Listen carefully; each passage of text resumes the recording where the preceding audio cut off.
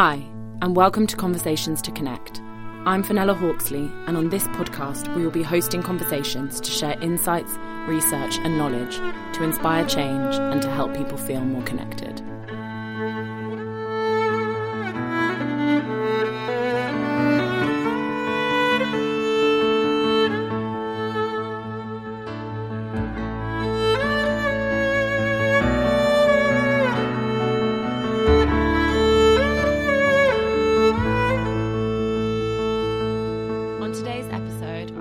Beatriz Acevedo. Beatriz is an artist and educator originally from Colombia and living in the UK for 20 years. She is passionate about restoring our relationship with beauty, challenging the imposed ideas of what is pretty, and discovering beauty around and inside of us. She has been writing about beauty, aesthetics and ethics and is now finishing her first book on her experience of mental health and the healing powers of beauty. Hi Beatriz, thank you so much for joining us. Oh, thank you very much for inviting me. I'm delighted.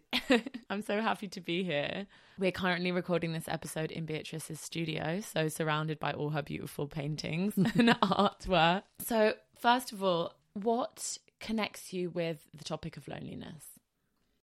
I think that everybody experiences loneliness in their life, even several times during the day.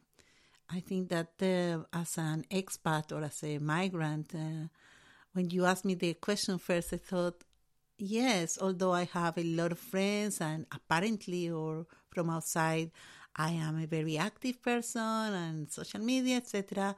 There are many times which I have felt I'm not connected. I'm not being able to communicate. I feel disconnected, disengaged, and I think that that's my experience of loneliness in general. I'm going to give you an example. When in these days there is the death of a very famous painter in Colombia, and in Colombia everybody is talking about that painter, and that painter is very important for us. But here when I said, oh, Fernando Botero has died, and everybody like, who's that? And I'm feeling like, I cannot communicate, I cannot engage, I cannot share that emotion. And I think that that's very much an experience of loneliness.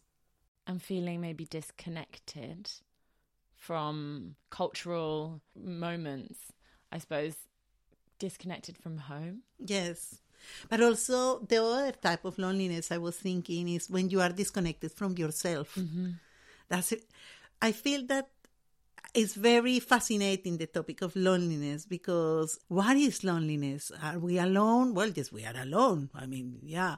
And yet we are part of a universe. We are part of a family. We came from the womb of a woman, so we are part of something bigger. And yet I think that many times we feel that we are not part. So this loneliness and not belonging or belonging and connecting with yourself is another type of loneliness that I don't know if I think that loneliness tends to receive more attention of all people who live on their own, or all people or migrants who are disconnected. Well, not my case probably, but I feel that there is much more variety and much more diversity of the experience of loneliness. Mm-hmm. When you said disconnected from yourself, sometimes reconnecting with yourself can be done in so many different ways, but creativity is definitely one of those ways to sort of reconnect with yourself. Have you found that? I think that I was thinking a lot about this today in preparation, let's say, for this conversation. But I think that when you are experiencing this disconnection from yourself, it's a strange process because you are too inside yourself. And in order to leave that state, you have to go out and come back. And that happens also with creativity. You cannot be kind of so within yourself, looking at your belly bottom, as we say in Spanish. You have to go out and to notice that there is a world around you. And I think that when you see, for example, oh, look at this beautiful flower, or oh, the color of the sky, or oh, something, a strange noise. Is that a bird? What is this?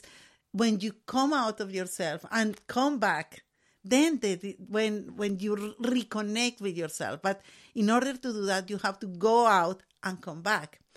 And with creativity, I don't know, there are so many definitions of creativity, but creativity is the possibility of seeing things differently, isn't it? And to be able to experiment and to play. There is the element of play, of curiosity, but those elements require you to leave your kind of inside universe and to look around. I think that that's something that we are not being taught to do that, because the culture that we live is very, we were talking about this at the beginning, it's all about the humans. The humans are the most important part of the creation, no? What animals can do for us, no? And we were talking about it.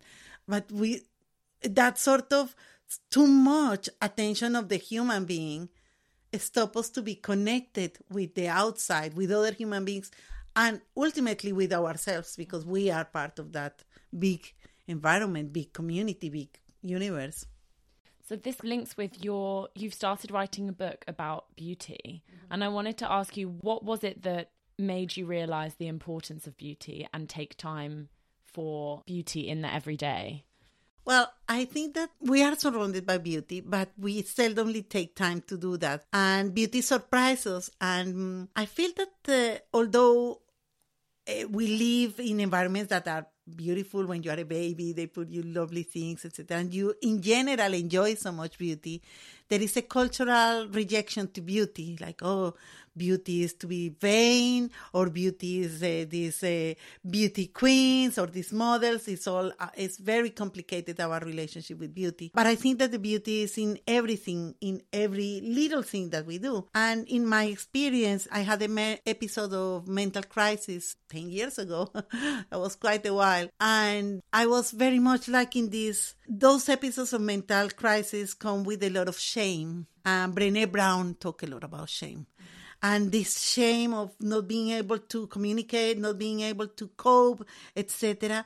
And I think that when you step out of that, then you realize that the world is more beautiful. And what happened to me was I was feeling like, properly bad, What was it that led you there? Well, it was an interesting thing. I lost sight of myself. I lost sight of, and I'm talking about a type of loneliness here.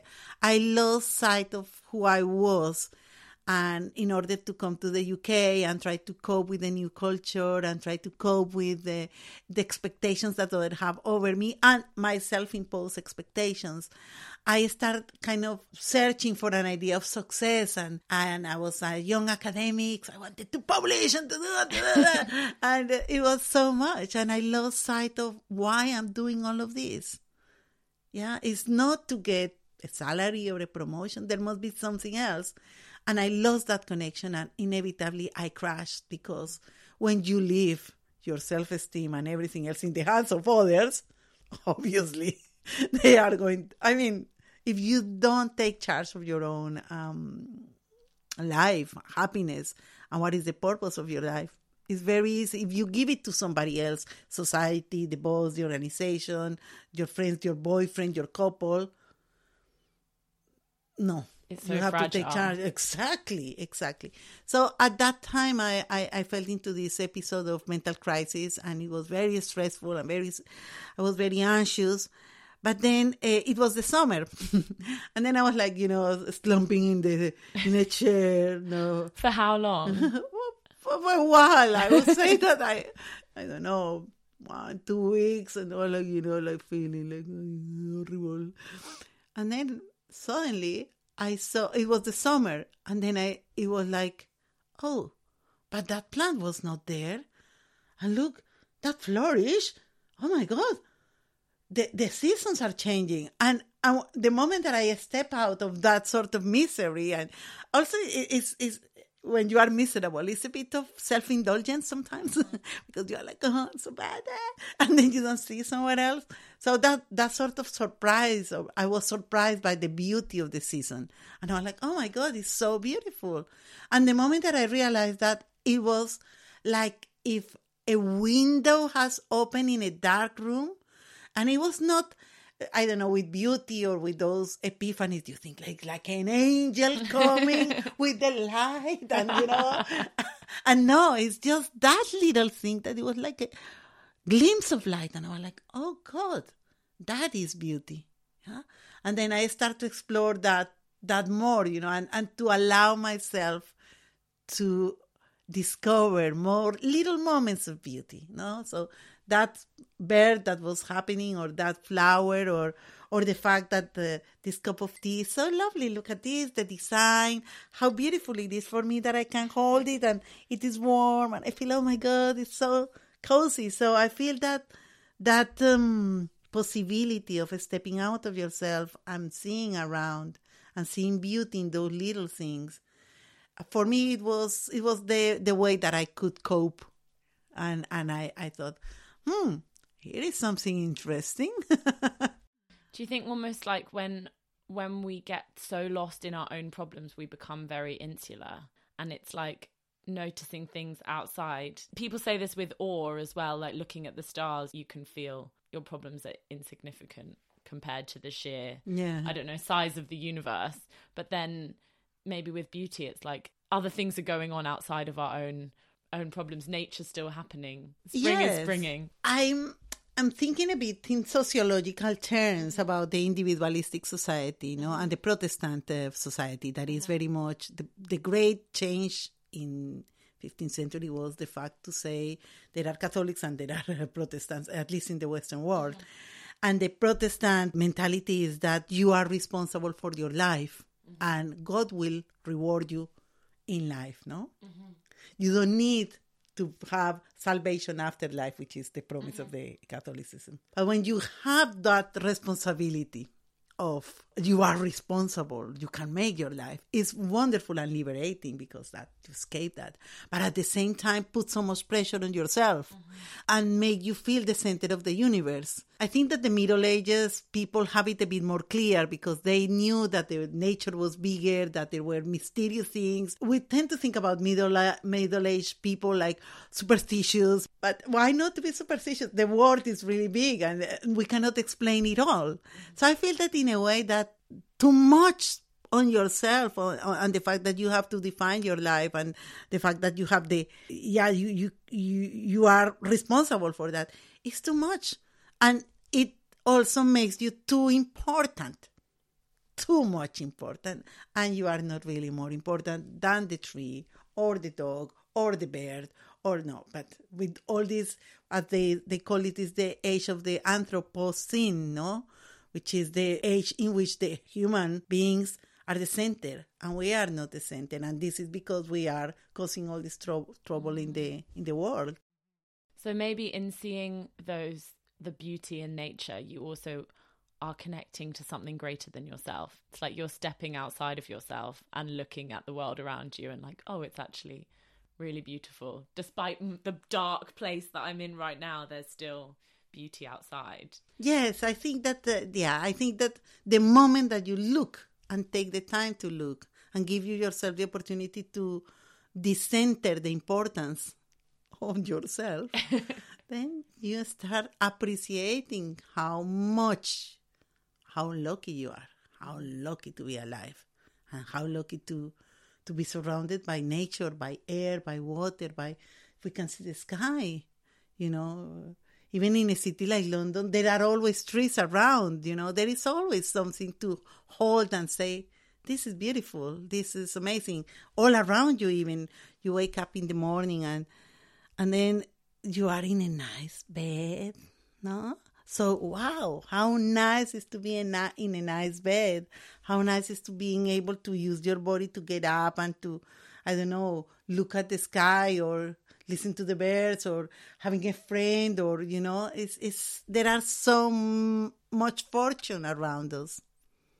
So it's also kind of being grateful and making the most of the small moments in life. Yeah, I think that stepping out and redefining what is important, no? I feel that for me, that episode sort of made me realize, okay, what do I want? And if it is a promotion, if it is more money, what for?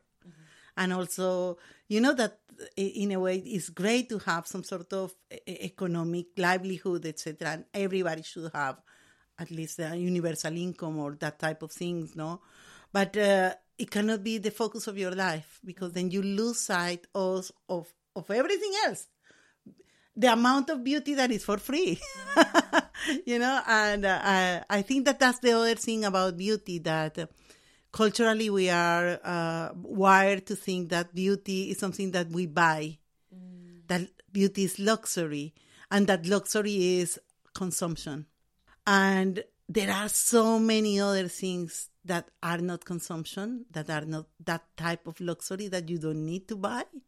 And to realize that is very empowering and a bit subversive in a way, no? Because if you don't have any more to buy beauty, you have enough. So all the advertising and the marketing and the capitalism collapse. It's true. Well, yeah, thinking that you don't need to buy anything and that you already have what you need now, that's death to a lot of brands. Yes, exactly. No, it's quite dangerous. How long had you been living in the UK when this happened? Only a few years. That was part of it. I feel that for many migrants, no, and in general, when we were talking about that, reinventing yourself in another country with virtually nothing, because your social network is gone, you have to start from zero. I also, when you do a PhD, a doctorate, you think, I always recommend people think about the PhD, because you spend a lot of time, your most productive years doing the PhD, and when you leave, you start from the step number 0 in the academic career. So it's very difficult. But so I have been 3 years. I was here, did my PhD. I was planning to come back to Colombia, but I fall in love with a native. So I thought, I'm going to give it a go, because love is more difficult to find than a job, no? So I said, okay, I'm going to give it a go. Very true. It's true. I mean, you can find jobs, but love, proper love, no. That's the bit that I wanted to have. And well, thank goodness, we are still together. But yeah, so I felt, I'm going to prove myself. I'm going to be this successful academic that publishes a lot and teaches fantastically. And also I want to be the great wife, and I want to be the great sister and the great daughter. And so many pressures that you forget who you are and why you're doing that. And then you deplete yourself, that you don't have anything to give any longer, because you are looking for these other things that you need to feed your soul and feed your... And those things do not fit that. Okay, yes, you get promoted, fine. Okay, now you have to work more. Oh, yes, you have more money. How much that money cost you in terms of time, in terms of, do you have time for having relationships? Do you have time to do nothing? No, of course not. So there are a lot of things. Yes, you have the house, wonderful, great. The mortgage. I mean, there is a lot of things that everything has a cost. And the society is also telling us, especially women, that we can have it all. And men too. All of us, we get into this. And we deserve it all. But we have to make decisions and to be aware of those decisions. And so in that moment, I was like, okay, what is the guiding principle for me? And for me was, I'm going to say that if it is not beautiful, then I won't do it. Yeah, it can be a great project. It can be a lot of money for that. Is it beautiful? Is it working with something that it is going to contribute to kind of human beings or welfare, or I don't know. So that became my sort of guidance. What were you studying for your PhD? Management. Yeah. And did you do art while you were studying for your PhD? Well, had you always drawn and painted? Yeah. It's interesting because we were talking about that in the before, is that creativity. I've been always a very creative person. My mother is very creative. But in the school, I was very good at maths, no? And then I love drawing and doing things, but my school was very discouraging. Like, oh, no, this is not art, Oh, you do better in maths, so go for that. And then I went to do something in maths. And I was doing well and everything, but I had this secret life that I was drawing and I was doing things and I was taking courses of drawing and art. So like a sort of I was an artist in the closet, no? So like, no, I don't want that people know this because again, also, are you going to study art or you're going to starve, no? There are so many preconceptions about art and creativity. And I kept it on my secretly, but precisely, I think that sometimes things come as a blessing in disguise. And when you have the opportunity to wonder and to assess and to think, this what is what I want, I decided I want a life in which art and creativity has an important place, and it's not anything else that I do on Sundays. It's not something else that I do secretly. I'm going to own it, and I came out of the closet as an artist. Was this at the same time as when you were having it, like in this dark mental kind of, what did you call it, a mental crisis? Yeah. Was this at the same time or was this after? It was thanks to art also that, because the other thing that I realized was I was not able to verbalize how I was feeling, but I was making drawings, very silly drawings, very dark, a lot of black. And I realized, wow, this is so important, and it is helping me a lot because it's helping me to understand, to process something that I could not do. Well, I took therapy, etc., because, well, you have all the tools to come out of those moments. But art helped me a lot. And I said, oh, again, art, beauty, creativity, all of that began to be like, oh, it's always has been there. Because we all are creative. All of us is a human trait, like being able to walk into, yeah. When you look at children, they're so free to be creative, and then we just get so blocked as adults. But I sometimes ask this question, it's like, what did you enjoy doing when you were 10 years old? Because I think we know ourselves sometimes better when we're 10 than when we're, I don't know, an adult, because it's like, did you enjoy drawing? Did you enjoy being creative? Yeah, I think that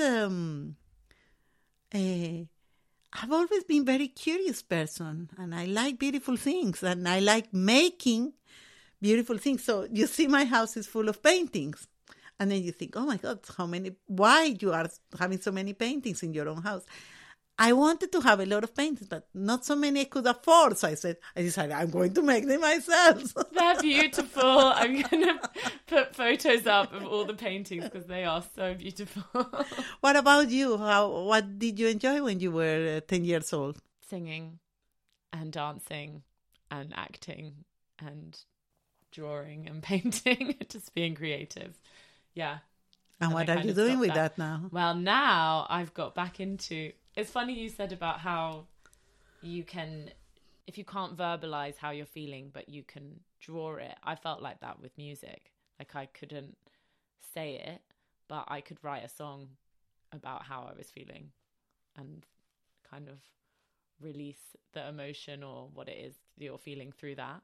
So yeah, it's interesting. It's definitely like an outlet. No, I think I'm going back now to doing the things that I did when I was 10. What it is motivating you to do that now? I mean, like if you have been going around and then now you're back, what is the... Oh, now I'm being interviewed. Well, I think I had a bit of I kind of guess I had a bit of a mental crisis last year. And then I think those dark moments can be really good at almost like a reset. If you can learn from it and come out of it, it's almost like it shows you what you need to change in your life. Like when it gets to a point where things can't continue, like you can't continue trying to, be the perfect person externally. Meanwhile, you're actually sacrificing all your own needs. So it was kind of like, I can't continue like this. And then I'm going to start doing things that actually nourish my soul, and then little by little you start realizing that those are the things that you need to do just to keep you, I don't know if like in balance or... Yes, we were talking about that, no? The purpose or what is our superpower and how we live in harmony with that, because I am completely convinced, and it has happened to me, that once you embrace who you really are, no, not the expectations of others of who you are, even your own expectations about who you should be, the moment that you embrace that, the moment that you re-encounter with yourself, then everything starts happening. And this is about loneliness again. When you are trying to please others, you are alone because you are disconnected from that person, because you are not feeding your own self, because you are not encountering with yourself. I think that that's a very important type of loneliness that we are not understanding. True. You're not authentically connected to yourself, but you're not authentically connected to others either, because if that's not really who you are, I mean, it's sometimes with trying to live up to other people's expectations, you can people please or do things that you don't really want to do, which again creates an inauthentic connection. So you will feel lonely because you're not connected with yourself, but you're not really connected with other people either, because you're not being genuine or yourself. Yeah. And of course we have different personajes, no? Yeah. We have different characters, and I think that this is the beauty of the multiplicity of what we can be as human beings. But you need really to, in a way, your destiny is to find yourself, who you are, and that who you are changes. And also you have different sort of manifestations, but that dialogue with who you are, how I'm feeling, this is where, when you stop the dialogue, this is where you're lonely. Because when you are with yourself, when you ask yourself, sometimes I have myself in third person, I'm like, Beatriz, what would you think? Would you like to do this or would you like to do that? And then Beatriz said, Beatriz, I think that it will be better to do this, I love that. But this is where I'm not lonely, because I'm with myself.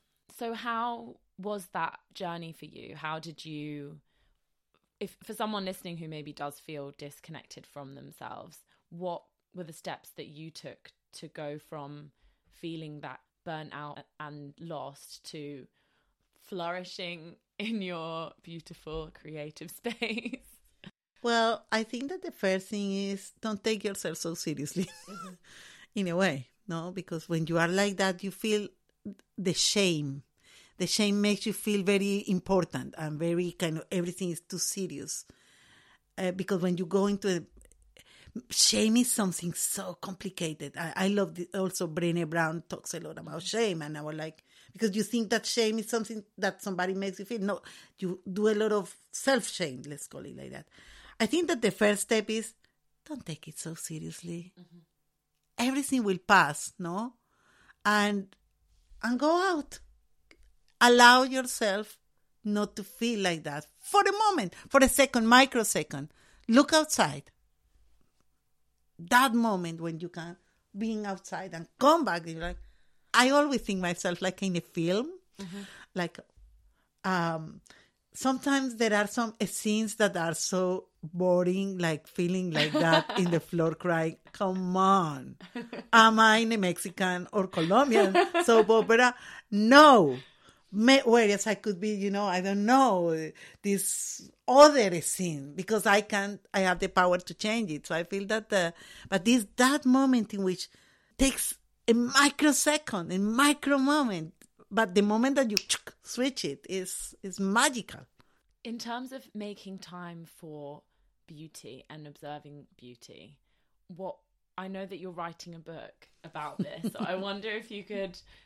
What's the book called? It's going to be called? The book is called, it's a series of books, in fact. It's called Beautiful Living, or in Spanish, Spanish, bonito, which is a word that is not like beautiful. It's not like this beautiful word. Bonito is more like cute, pretty, nice, cozy, it's a bit more kind of fun.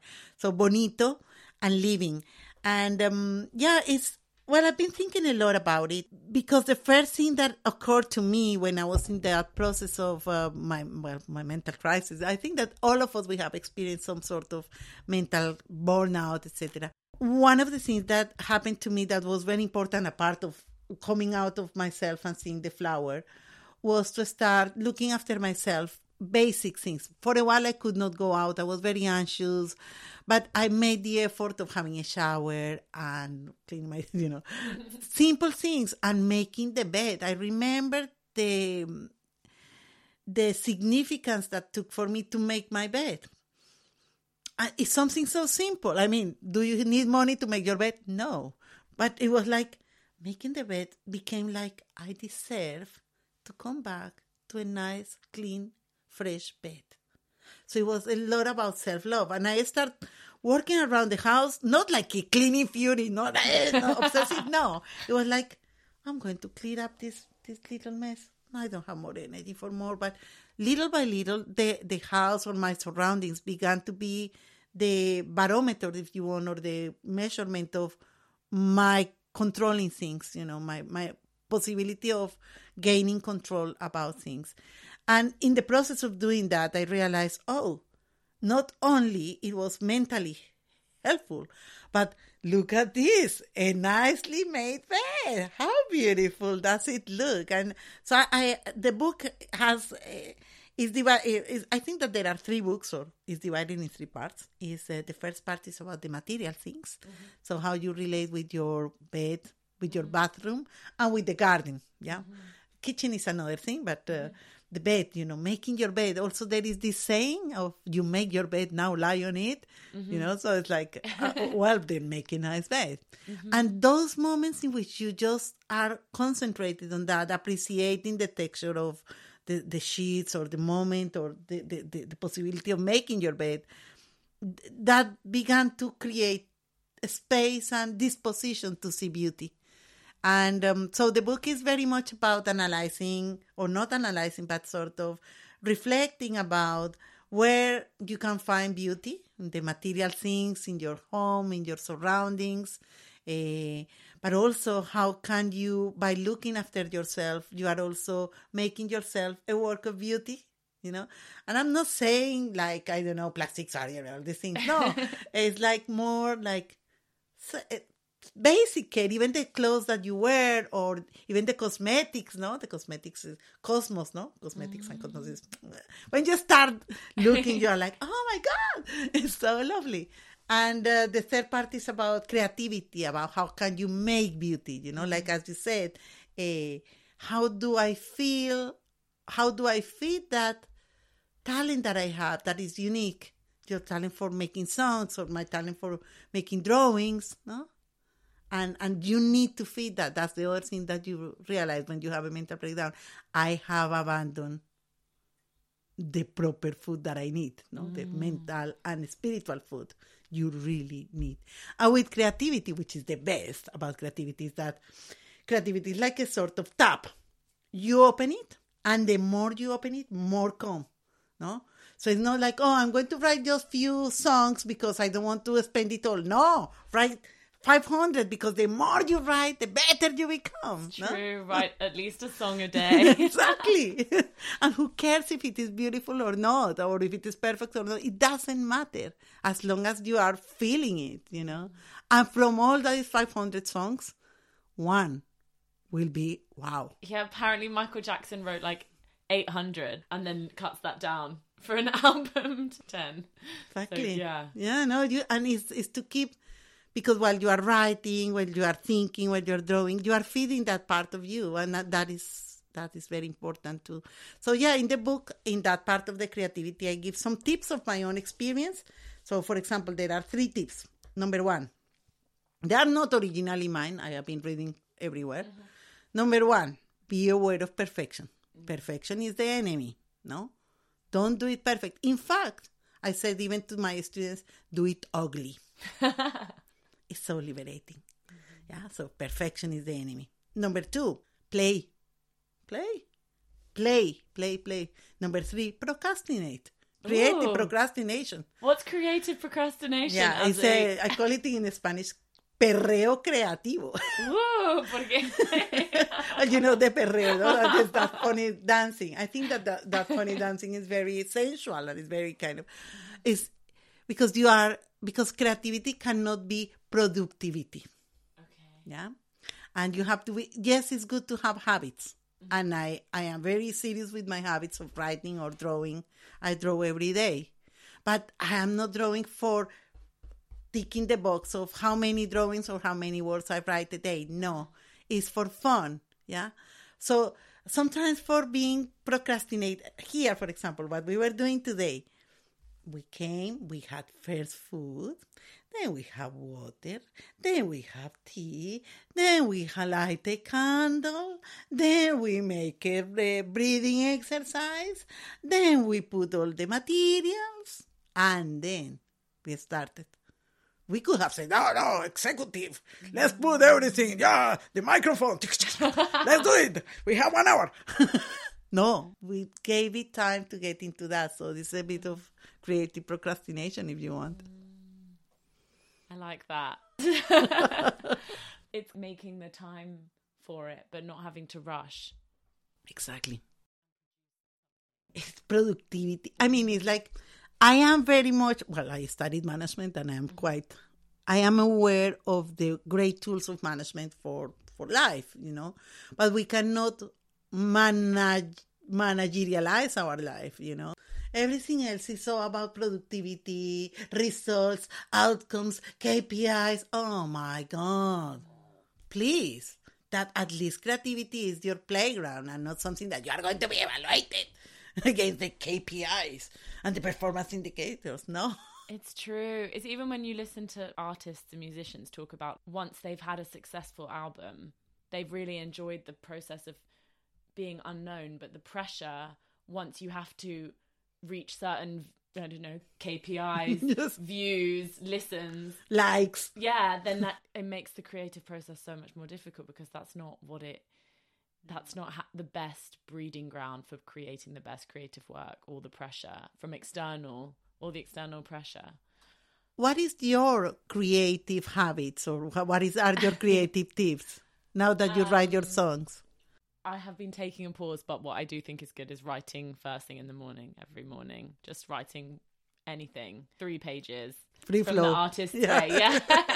Because then it just means that you're more, almost like your brain is free to then, write more. And it takes away the fear of writing. I have weird things like when I'm cycling, I just think of songs because my mind is free. So then I just stop and sing voice notes on my phone. That's great. My creative habits. I don't know. I practice singing every day and to relax, I'll just play around on the piano, the guitar. But yeah, I think mostly it's just writing first thing in the morning. Yes. And to allow yourself to be playing, just not to take it so seriously again, Because if you take it so seriously, it's such a big block, oh my God, now I have to produce the other song, the second album, the dreaded second album or the second book, True. No. I wanted to go back to your point about making the bed and taking time for finding beauty in just daily acts, because it's almost like an act of self-love, isn't it? To make your own bed, to shower, to make yourself feel beautiful, however that is for yourself. I found putting on colourful clothes. Mm-hmm. When I'm not that happy, I'll wear, and I know some people love to wear black, so I'm not saying that wearing black means that.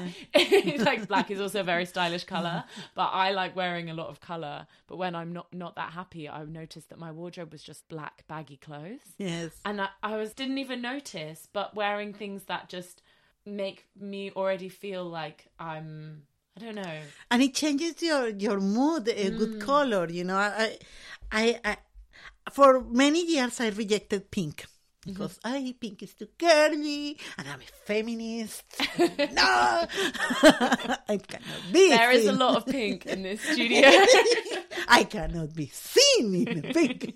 And I think, I have found pink a color that is very tender and very sweet. And yes, I think that you're right. It's little acts of self-love, and the fact, as I said, when I was in this moment so dark, those little taking care of myself was kind of, the image is myself as a big person cuddling myself as a small person, so you need that tenderness a lot with yourself, and we don't allow tenderness in our lives. It's kitsch, it's don't cuddle me, this is not manly enough or it's not feminine enough. And tenderness with yourself is so important. And when you do all these things, little acts of tenderness, right?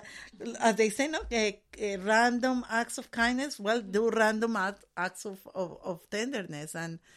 And in the book, what I try also to do is the bed. Okay, then you think the bed, no, something so simple.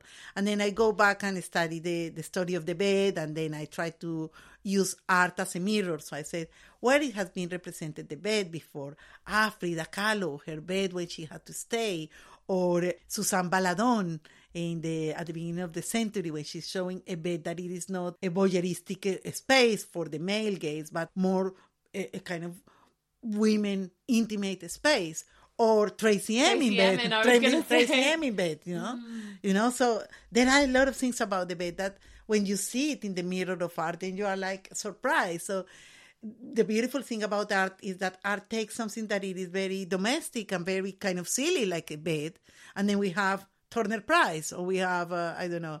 Well, people would say, well, this is, aesthetics of the... Well, but what is interesting is how art takes those quotidian, domestic things and elevate it. And my invitation is we can make those moments. We can elevate our own domesticity and our own simple life to the status of beauty. So that is the invitation. Definitely. Life is a canvas for us to paint on, and same with like when you're home or your own space. Do you want to have a messy bed and a messy room, and then it can make you have maybe a cluttered mind? Whereas if you just take the time, being kind to yourself, and then that reinforces feeling good about yourself. Yes, and the fact that you deserve to be in a nice bed, and it doesn't have to be expensive. Again, it can be clean. It can be decluttered. It's very complicated. I understand that all problems of self-esteem are complicated, but I think that the solutions are even closer than we think. Doing nice things for ourselves makes us feel like we're worthy of nice things, which in turn boosts our self-esteem. And also bring more things. So, well, I wanted to finish the story of the creativity. So I was like an artist in the closet, but then I started integrating art into my academic work as an educator. So I was teaching a module on sustainable management, environmental management. So you were teaching management? Yeah. Okay. But I was teaching a lot about environmental issues and ethics. Anyway, environmental management. So I said, well, we are going to do, instead of being an assignment of do the analysis of the company no, we are going to try that you change your environment and you reduce your carbon footprint. And then in order to diagnose, I had the students doing drawings. Of course, some students were like, no, I didn't pay £1,000 for doing this. But others came and did it because drawing makes you look better. And it makes you a better diagnosis than just not looking. And so I started using a lot of art-based methodologies in my work. And with the time, those things that before I was not ashamed but keep it as a private thing has become mainstream for me. And now all my career has flourished because I'm a creative, not because I did management or whatever. My promotion was about creative education. So a lot of things that, in a way, when you think, oh no, I should not be doing this because it's very silly and it won't be a good career move, do it because it's your original thing. And for young people and for everybody, you have to find that talent that is you. And that will reward you sooner or later. But it will, I promise. That's so interesting because it's almost like your core talents you kind of hide because you think, oh, that's not what people want to see. But actually, that's what makes you special and different. And that's what actually, well, you said led to a promotion. Yeah. That is the thing that led you to, and to your happiness, no? Especially the promotion, great. It was a bit too little, too late, but I don't care. I was promoted by myself. And did you notice that by adding art into your classes and bringing those things to light, you then felt more at peace? Of course, and not only that, I felt more entertained. I was having more fun, because I feel that sometimes when you do something, especially in education, you are thinking about, there is a lot of constraints, especially in the English higher education environment. You always talk about the student satisfaction. What about the teacher satisfaction? No? Because if you are not enjoying, how can you make other people enjoy? There is a great theorist and thinker about education that it is called Bell Hooks, and she talks about the erotic and the pleasure in the classroom. No, she talks about that sort of what you do in the classroom at the end. It's not to teach an information; it's a feeling, it's the curiosity, the possibility of changing things, and I think that's very powerful. Part 1 is about making beauty in your day-to-day life and time for yourself. Part 2 of the book?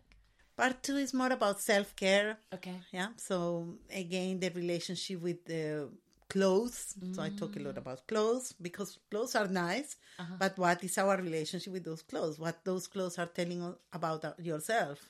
Clothes are such a strong signifier. What's your relationship with your clothes? Well, look at me. I am dressed in pink. What do you see when you see me? Whoa. How creative, beautiful, fun. I love your earrings. Yeah. I love your rings. Touch the thing. It's like, and it's comfy. Yeah. And nice material. Yeah. Yeah. So I am telling something who I am. So you can say, well, this is a kind of natural, kind of creative, lovely person, because she's in the adornments, no? Yeah. The ornaments, the accessories are like ornaments, like armaments. Sometimes I think, and for women we have that possibility of using more the accessories as a way of presenting ourselves. Men are starting to use accessories more, but so what I'm saying with clothes is that use your clothes wisely. They are not just to cover yourself, and think what are you wearing and what are you saying with them, and be aware of the materials. Also think about fast fashion, and so I think I try to talk about that. Cosmetics too, and simple routines of self-care, the 15 minutes a day, the morning pages, like 15 minutes, is that for writing? For anything, I call it 15 minutes of me times because let's say we have 24 hours in the day, which is a certain amount of minutes, which is around 14,000 minutes, something like that. 1% is 15 minutes. Wow. Yeah, so of those 24 hours. So I'm thinking, don't you deserve 15 minutes for you, for doing nothing, to have your cup of tea and not scrolling, just being with yourself? Because again, how can you feel lonely because you are not connecting with yourself.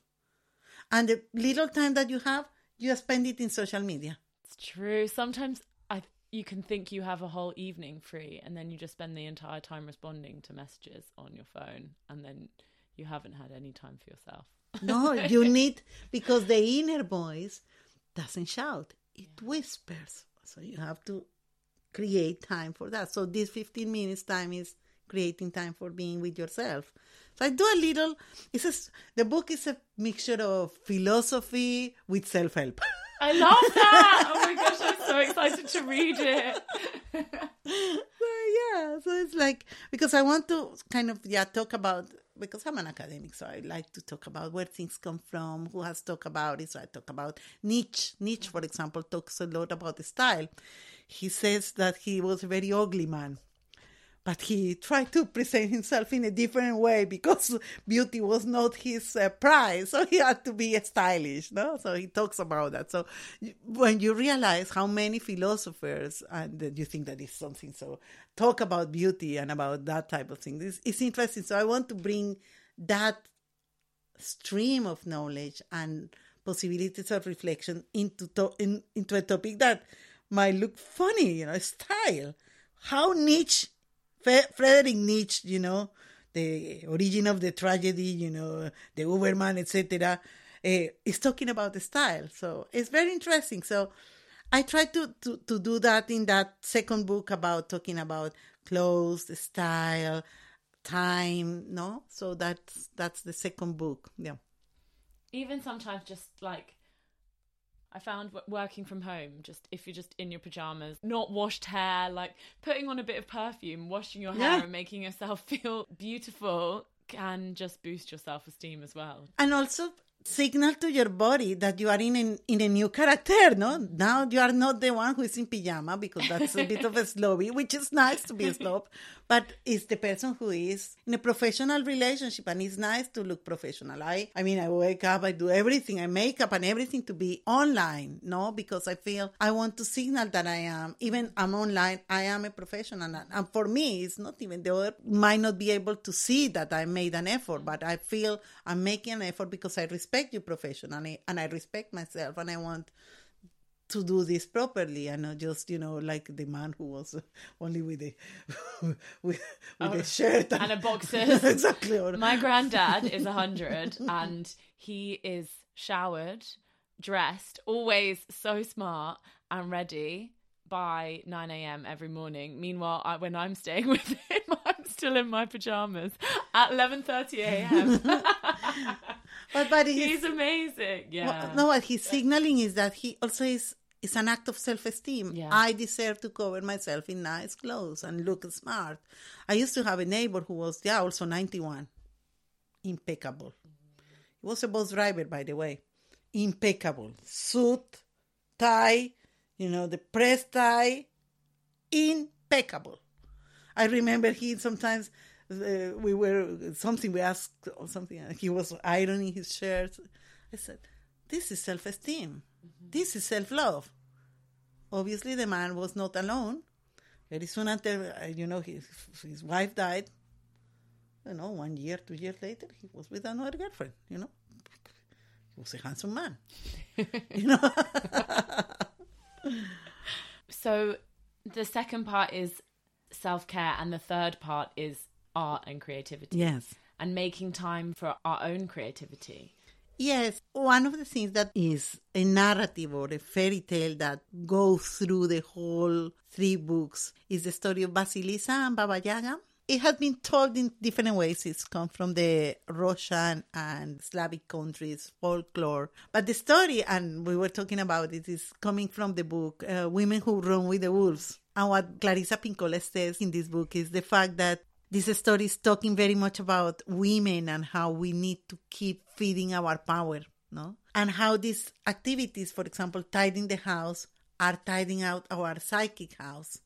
And how feeding our wild, eccentric folks is part of feeding our creativity. Mm-hmm. So it's a metaphor. And when you go and apply it in your life, then you realize the value of it and the practicality. So...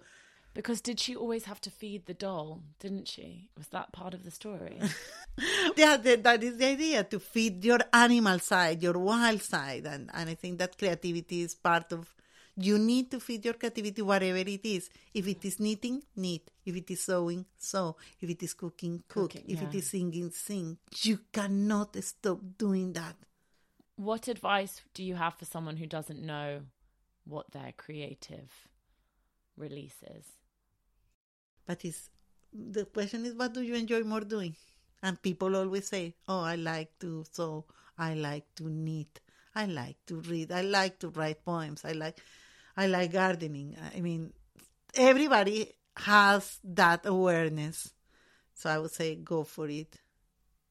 Go for it and do more of that. In terms of making time and space for beauty, I mean, you said that 15 minutes, that's 1% of our day. There is time. We just don't always prioritize ourselves. Yes. I think that you prioritize everybody else, and the work, and your friends, and the husband, and the children, and the parents, and when do you... I don't know. It's like when they say, if you don't have to give, how can you give to others? You really need to be selfish in a way and say, what do I need, and how can I care after myself, and how can I feed my soul and feed it? It's your right. otherwise you won't be able to help anybody, like in the planes, no? When there is an emergency. Oxygen mask exactly. on first. Yeah. They don't say, help everybody, and then help yourself, no? True. Very true. I like that metaphor. I feel that in general, with beauty, around this conversation, the topic that has come more is to make a space.